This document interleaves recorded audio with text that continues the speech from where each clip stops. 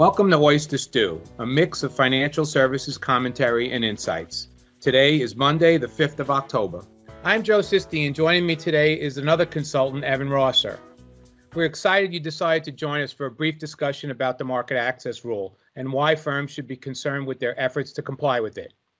Rule 15c35 remains on FINRA's priority list. They provided guidance on the rule, and they have initiated enforcement actions against firms struggling to adhere to it.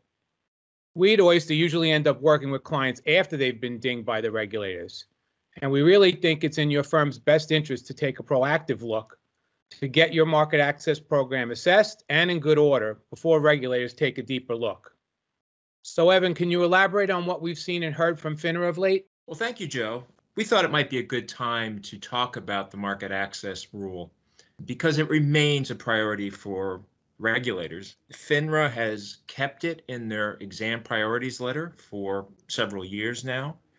I think it's a good time for us to talk a little bit about what we've seen in our exams, what we've seen in talking to our clients, and what we've seen from regulators in both they're enforcing this rule, and FINRA particularly has brought several cases around it. And certainly the electronic trading that we've seen in the last few years, the high frequency traders have really been an impetus to this rule. However, it does cover fixed income securities, and FINRA has brought some cases around fixed income. And that's one issue that, firms need to be aware of, is that if they're giving access to their traders at the firm, either for principal trading or to their customers, if they're giving them access to markets that trade bonds, then that is covered by the rule. At the heart of it, Evan, really, we're talking about the controls that are in place at the firm. And documenting the controls definitely is part of it. But establishing reasonable controls is the basis of the entire rule. And firms also need to make sure they're measuring the effectiveness of those controls. So testing will definitely come into play, whether it be the frequency in which those tests are completed, as well as documenting the results of that testing. That's also a critical piece. Yes, that's a good point, because one thing that we found both in exam findings from FINRA, in some enforcement actions, and also just from talking to clients, it's an ongoing process. You don't just set the controls up once and they're good to go forever. They need to be continually reviewed to see if the parameters of those controls are set properly. You need a process by which you amend those controls when necessary. And as you point out, you have to test them. You have to make sure they're reasonably designed, that they are testing and controlling the right things, but also that they're working, that they are in fact working effectively as they are planned to work. All your controls, you have to know where they are. The rule requires you to have control over the controls, that you can set the parameters based on the risk presented by your own firm's activities, and then test them. You can't allow others to set those controls without your input. You can't rely on the controls that may be on an OMS, your fixed connection, your exchange, the exchanges. You need to have control over your own controls, and you need to test them, as you say, and you need written procedures around that to review your controls, their parameters on a regular basis. Given the complexity of the rule and the complexity of the programs we've seen at firms both large and small, this really is a call to urge firms to proactively have someone come in and take a look and do a current state assessment of their program. I think there's a lot of value in that, because as you're working in the day-to-day, and Evan, as you know, we've seen something as simple as onboarding a client and establishing the limits for those clients and considering the way that client changes over time is often a place where people stumble.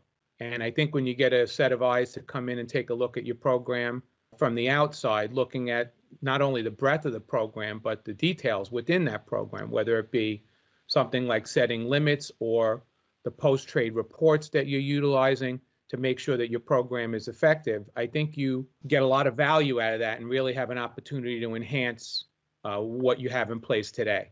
The fact that we come in and try and mitigate fines and come in and try and help firms with the regulatory situation is one thing. But I think there's a lot to be gained from just taking a periodic look at your program, either in a broad sense or in more detailed area where you think your controls might not be as strong as they should be. You know, the one thing that we have always done, and it's an important part of every review that we've done, is the governance piece. That piece that looks at how a firm determines the capital limits around its proprietary traders, how those limits are set, how that capital is allocated, and how it's monitored throughout the day. You can have a capital limit for one of your traders, but if you don't have a way of monitoring it, and if you don't have a way of stopping that trader from blowing through that limit, then that's not an effective process, and you don't have an effective control. We look at that process by which capital is allocated and then how it's monitored to make sure that the traders stay within that limit. The same is true on the customer side, on the credit side. How is that credit limit determined for each customer? What information do they gather that allows them to appropriately assess that customer's risk and set the right limit, and then how it's monitored? Yeah, that's typically where we start, Evan, isn't it? I mean, I kind of think of onboarding the client as one of the first things we look at, and documentation around that varies at the firms that we have had engagements with in the past. Sometimes it's really an involved process where you really get the sense that there are a lot of players involved, and at other points they have typical preset limits based on the tiers at which they set firms. As I think about the world that we're living in now, remotely, the beauty is the vast majority of this stuff can be done remotely. And while typically, Evan, we've been on site and spent 2 or 3 days at every firm where we've had an engagement, I think it's fair to say that we can conduct interviews with the key stakeholders remotely as well. I wouldn't underestimate the value of meeting with clients in person, on site, but the vast majority of the work that we do as consultants is completed remotely. We can review policies and procedures. In this instance, around credit and capital limits, we can review meeting agenda and governance documents. We can review meeting minutes, and we can follow up with you on questions we have about those documents so that we clearly understand your firm's 15C35 program.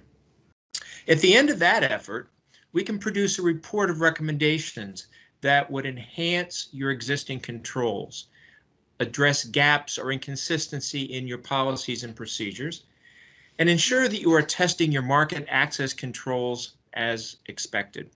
If this sounds like something that would be helpful to your firm, you might be interested in, please reach out to us for a consultation by calling 804-965-5400 or contact us through our website, oysterllc.com. Or join us for our next Market Access Rule podcast, where we will focus on more detailed aspects of compliance with the rule, specifically post-trade surveillance, periodic testing, and the annual certification process. Thank you again for listening, and we hope you will join us for our next podcast.